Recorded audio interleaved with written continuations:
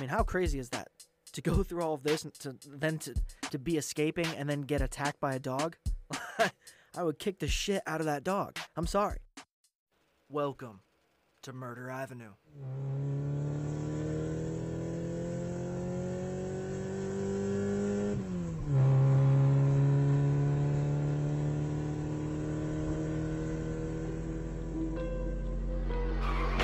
This is the Murder Avenue podcast.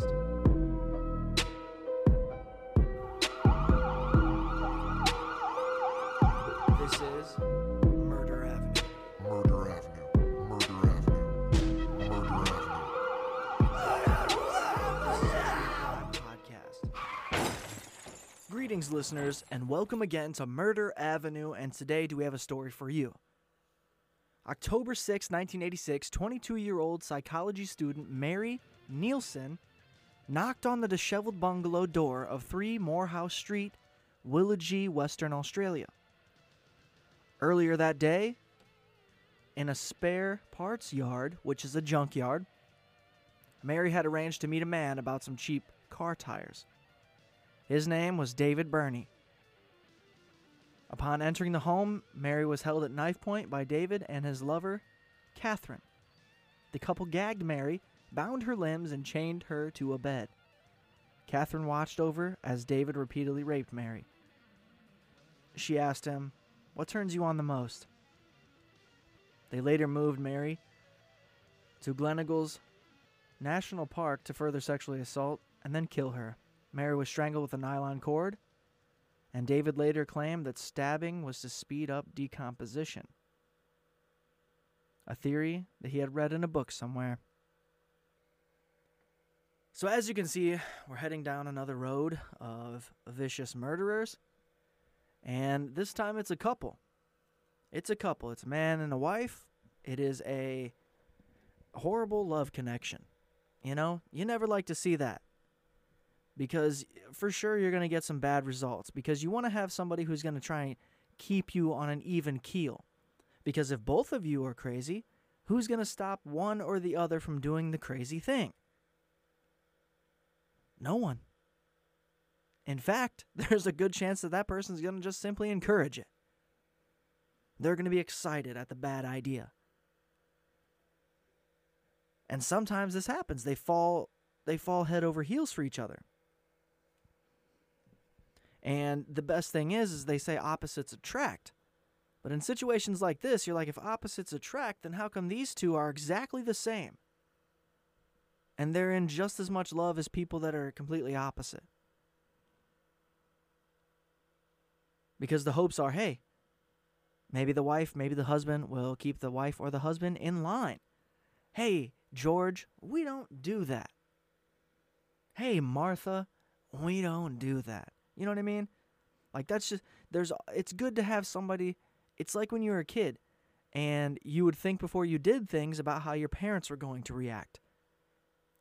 Have the same thoughts when you're an adult about how your spouse is going to react. Duh.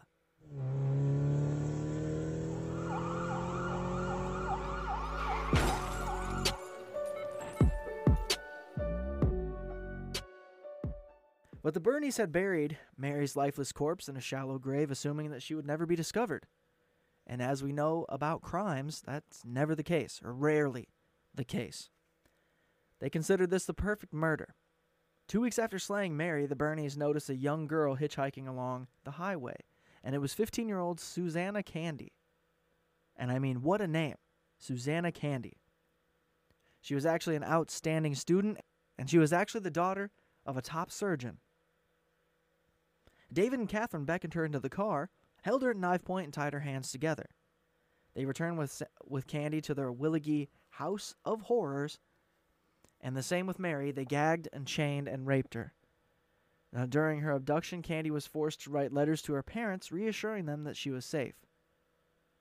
One letter was posted from Perth, the other from Fremantle, a nearby port, but in both letters, Candy had written that she would be home soon. Catherine, after watching David rape Candy, got into bed with them and assaulted her. She knew that was what David would enjoy.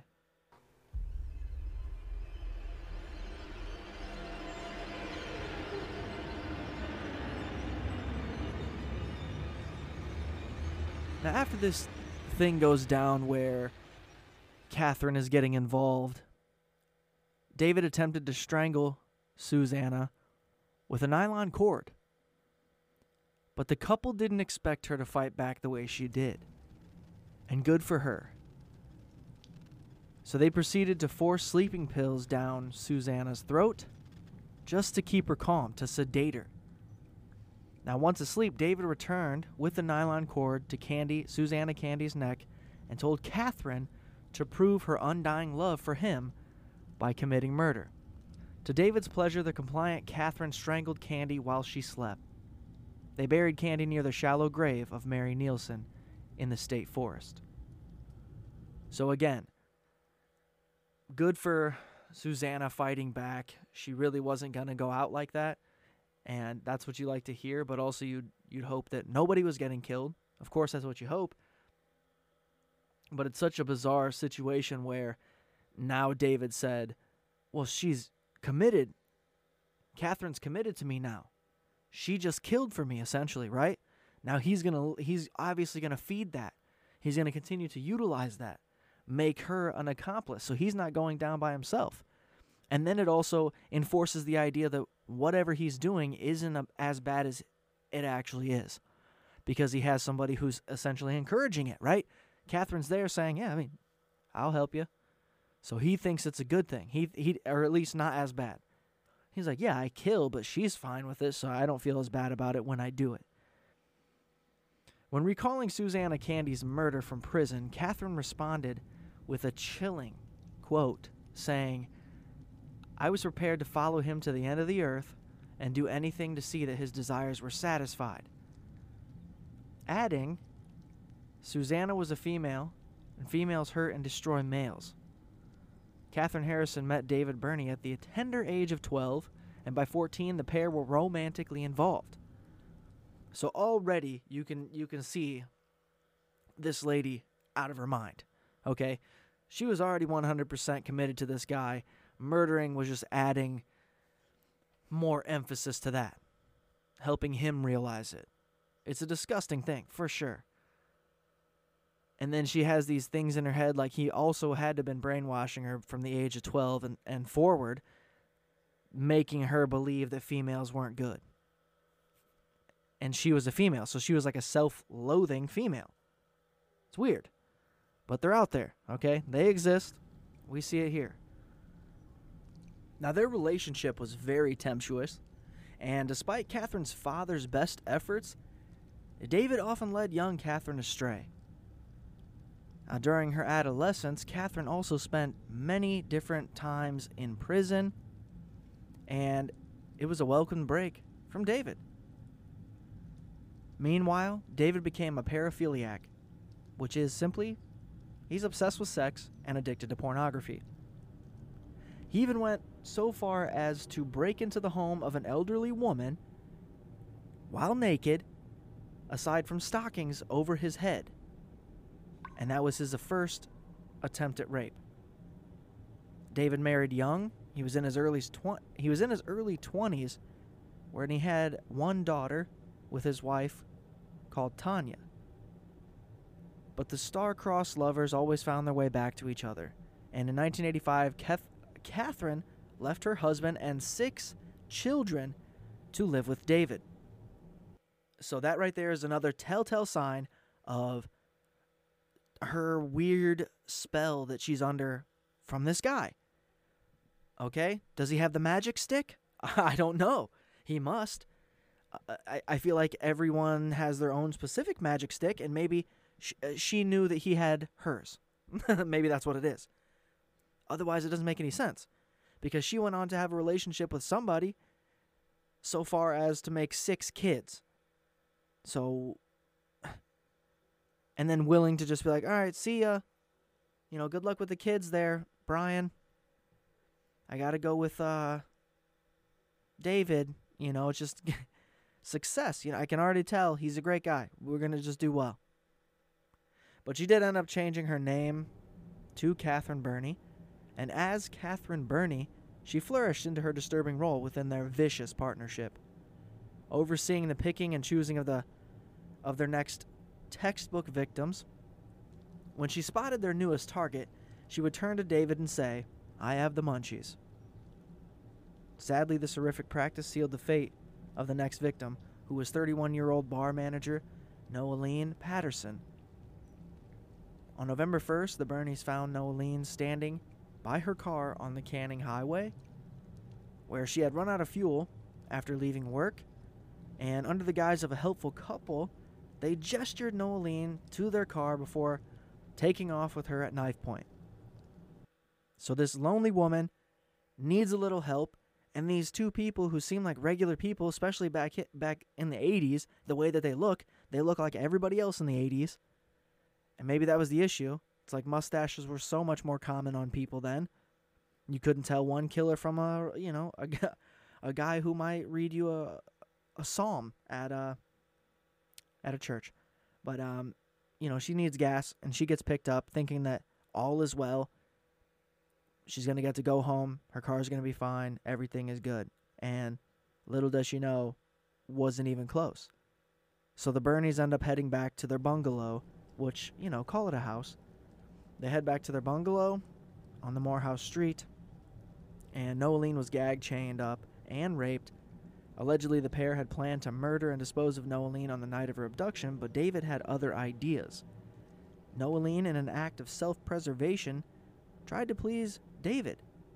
She tried to go along with everything that he made her do, okay? And at his request, she called her friends and told them she was safe and was staying with people she knew.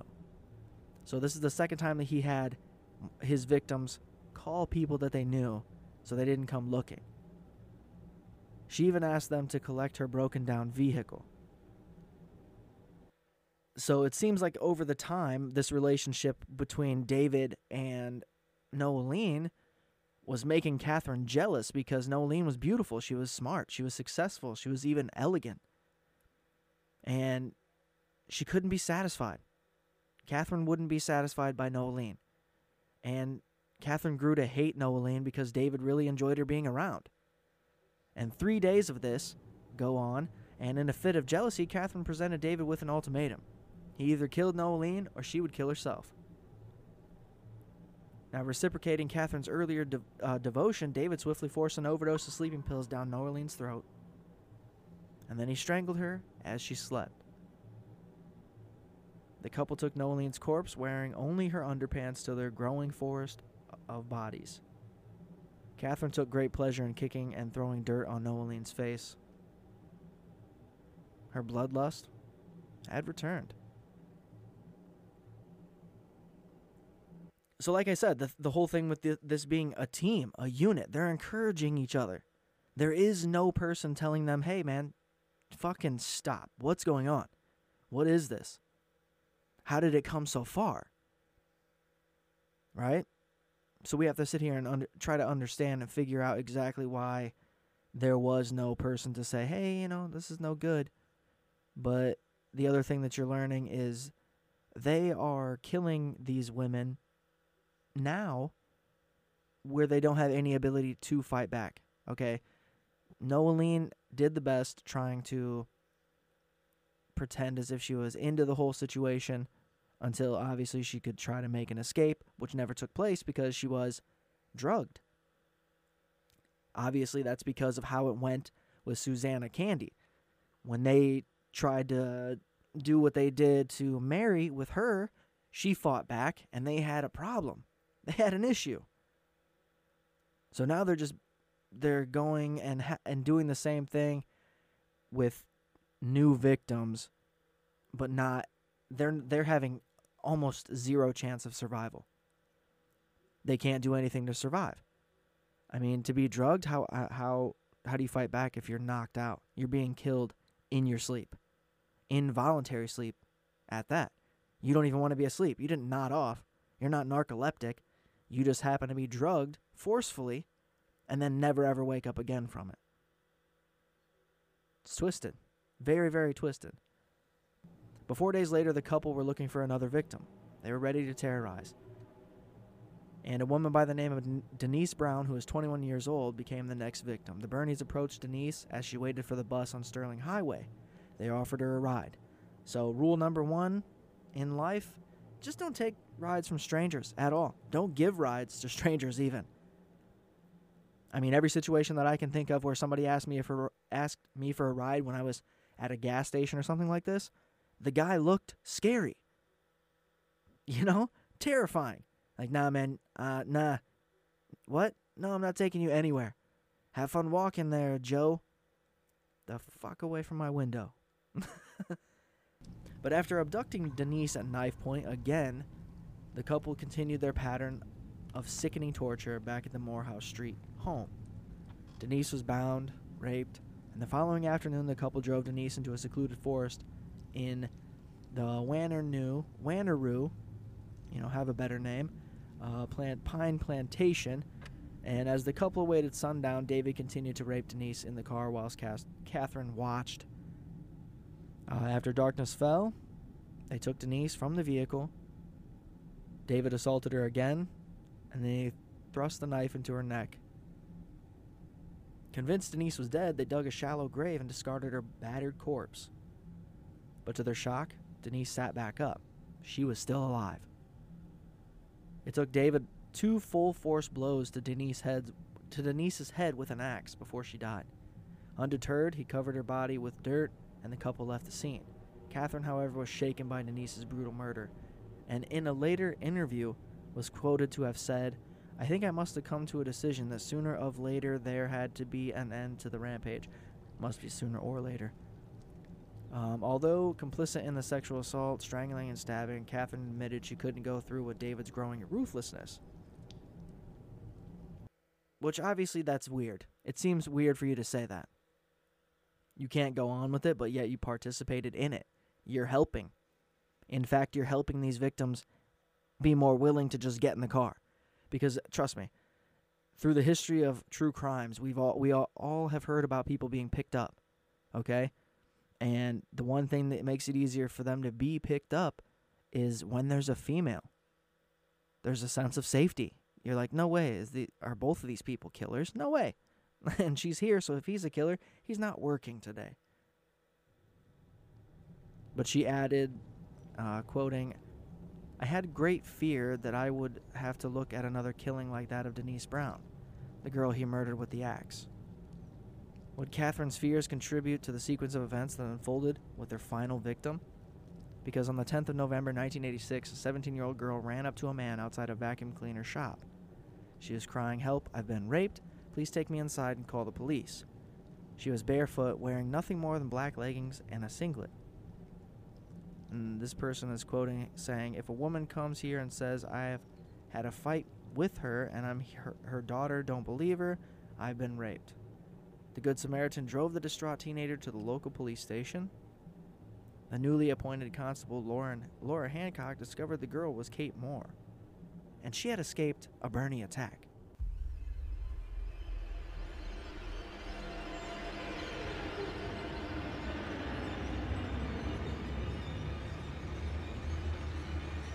One day earlier, Kate Moore had accepted a ride home from the Bernies after a night out with friends in Perth.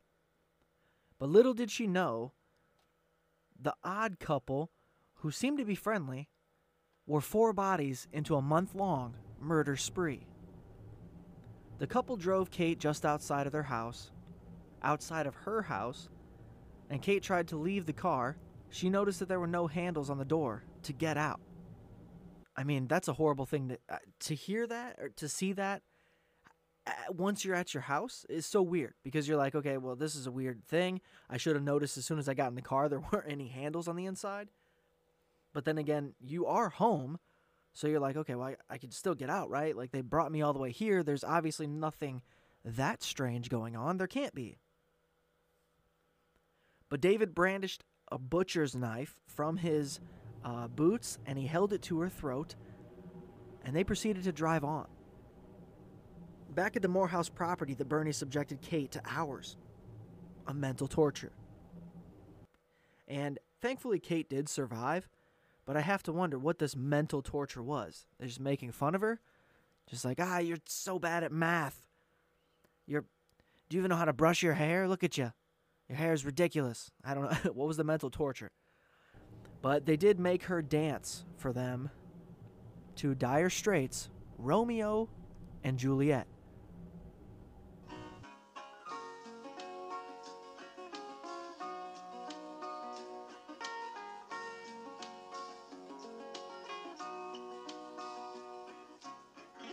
A love struck Romeo, sing the streets a serenade, laying everybody. So yeah, that would have been a really weird song to see anybody dance to.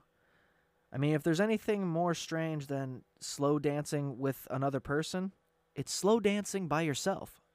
I mean, for sure. Anybody who's watching somebody dance alone to slow music, you're looking at it crazy. That's a crazy person. But Kate asked them if they were going to kill her or rape her, and they callously replied, "We're only going to rape you if you're good." What? Not long after midnight, Catherine watched over as David assaulted Kate. Afterwards, Kate slept in Bernie's bed, handcuffed by foot to David.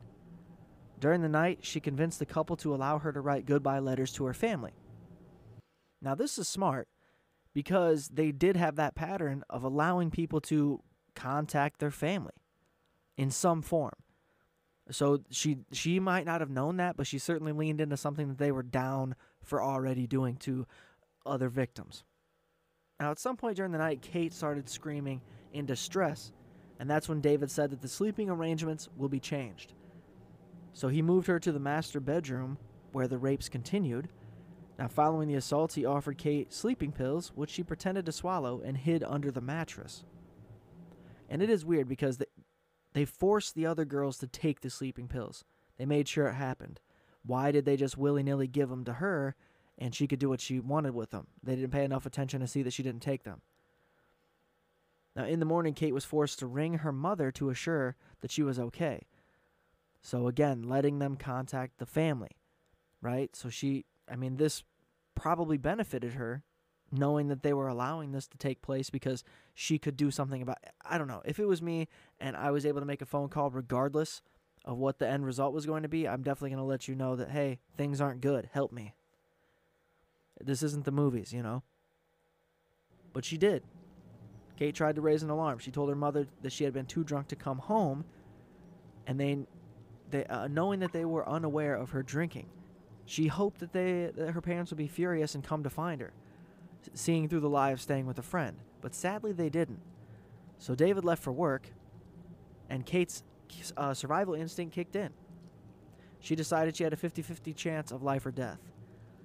Catherine returned to Kate in her room, unsecured, and having been distracted by drug dealers knocking on the front door, Kate saw her chance to escape. She broke the lock off the nearest window and fled the Morehouse hellhole. She went on to frantically knock on neighbors' doors, but nobody answered. Kate jumped a garden gate, and after sustaining an attack from a dog, she noticed a vacuum shop. I mean, how crazy is that? To go through all of this and to be escaping and then get attacked by a dog? I would kick the shit out of that dog. I'm sorry. I'd be so pissed. I'm like, bro, I almost just died and you're going to fucking bite me now? Like, get out of here, dude. I'm kicking you to the moon. You're going to attack me after I've been dealing with hours of mental torture and days of God knows what else, rape, and I barely survived. You're going to bite me, dude? You can't tell that I'm in distress? Get out of here. You're going to bite me for running in your yard? This isn't even your yard. You're a dog. But Kate Moore was finally safe, finding the vacuum shop. She eventually gets to the police station where she details the horrific abuse after the abduction. Several police were initially skeptical of her claims. However, the constable that we previously mentioned, Laura Hancock, believed her. The police were already aware of the possible serial killer at large. All the victims shared the same significant detail. They calmly contacted their loved ones before never being heard from again. But Catherine denied ever meeting Kate. David insisted she had visited for consensual sex. But Kate, however, had a lot of evidence to contradict the lovers' conflicting stories. Their address and telephone number. David's real name, not the alias he had told her. And this was a detail that she had noticed on a prescription bottle. So at least she was wise enough to take this information. I think she fully believed that she was going to survive. So obviously, these things that they were so used to doing in their textbook pattern, they slipped up for a reason with this Kate. With the sleeping pills, with not actually making her take them. There's just so many different things that that helped Kate, right? That helped her survive. Now, lastly, there was a drawing that she had hidden as proof of her presence in the house. So at some point, she had her free hands and she colored a picture with a purpose, okay? She's like, you're going to put this on the fridge and you're going to like it. Now, the lead detective urged David to confess so that the police could find the other bodies before nightfall. Now, to the detective's shock, David revealed the existence of 4 graves. Now, because Kate was so smart and so brave, the Bernies' 5-week reign of terror had ended. Although their sadistic binge was over, the couple's sick relationship continued to play out within their confessions and during the trial. 2 days later, November 12, 1986, David John Birney and Catherine Margaret Birney faced charges on 4 counts of murder at Fremantle Magistrates Court. David Birney entered the court handcuffed to a police officer wearing a faded pair of overalls with jogging bottoms and socks. Catherine also handcuffed to an officer. She stood barefoot in denim jeans and a brown jacket. I mean, if I'll be honest, these people look dumb as a box of rocks. Truly. They don't look like smart people at all. They look like, I don't know.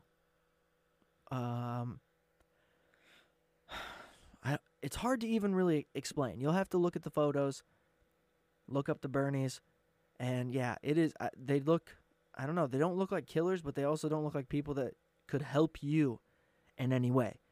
They look more like people that need help. Because both of them walking into court were emotionless. Bail was refused. The couple had no legal representation, no plea, and Catherine asked the court that she wanted to be remanded for 8 to 30 days before her next appearance. And she looked to David and said, I'll go when he goes. The following year, on the 10th of February, so this lady is fully invested in this guy, well into this whole shit. The following year, on the 10th of February, the Bernies stood trial at Perth Supreme Court. Their prison van was met with the cheers of a huge crowd saying, hang the bastards. A reporter vividly remembers the harrowing scenes of their court appearance. Catherine Birney fought, and he's quoted as saying, Catherine Birney fought against the guarding police officers and refused to allow any of them to touch her. She looks like a cold woman, for sure. He continued with, she screamed and spat words at them until she reached that dock and spotted her beloved David. Now, Bill further recalls Catherine's disturbing public displays of affection. As the charges of abduction, rape, torture, and murder were read out against David, Catherine Birney, and this is quote, Catherine Birney bent forward, stretched out her right hand, and gently stroked the ball of David Birney's thumb behind his back. A trembling David pled guilty to 4 counts. I mean, that's just weird. I don't even know how, like, she just stroked his thumb. I don't know, it's so weird. What were this? I mean, she had 6 kids, like, from someone else. It's crazy. David pled guilty to the 4 counts of murder and 1 count of abduction and rape. I mean, that was all abduction and rape. He received the maximum sentence, life imprisonment, sparing the victim's family of a harrowing trial. He told detectives that's the least that I could do. After his sentence was passed, he left the court, blowing a kiss to the angry crowd. So fucking piece of shit, you know? Garbage. He looks like a little guy, too. Like just got the small man complex. Catherine entered no plea. Her barrister was awaiting a psychiatric report to determine her ability to stand trial. She returned a month later after being declared sane enough to go on trial, and the court detailed their 35-day killing spree. The couple held hands, smiling and whispering to each other, and while in prison, the couple shared over 2,600 letters. Now, 54 years old, David Birney was found dead in his cell. October 7, 2005, police officers discovered him hanging from an air vent.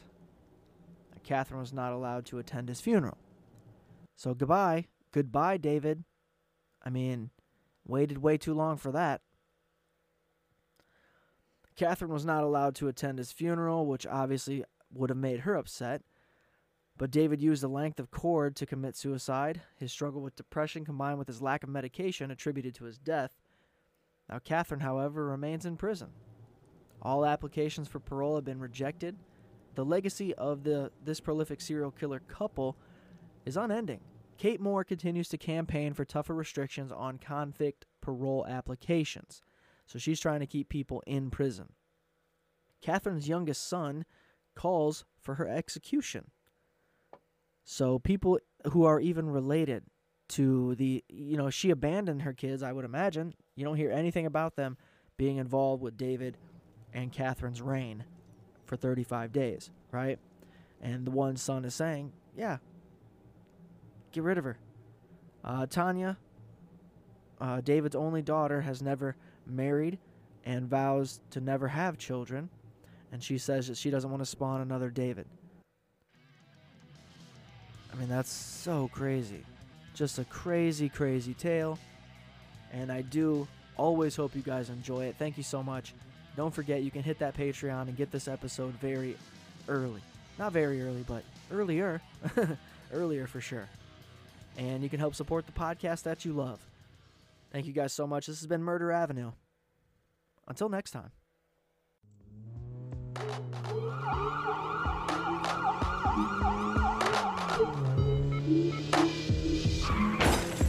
Hey guys, if you enjoyed that show, please subscribe wherever you listen. Be sure to share it on social media. Tell a friend, tell a family member, tell a distant family member, especially if you don't like it. If you don't like it and you tell the family member that you don't like, it's a win-win for you. Also, exclusive content and early access to all of these podcast episodes are at patreon.com/podculture. The link for that is in the episode description. You can get early access as well as access to things that aren't put out there, as well as simply supporting the podcast that you love. Thank you so much once again for tuning in to Murder Avenue. See you next time.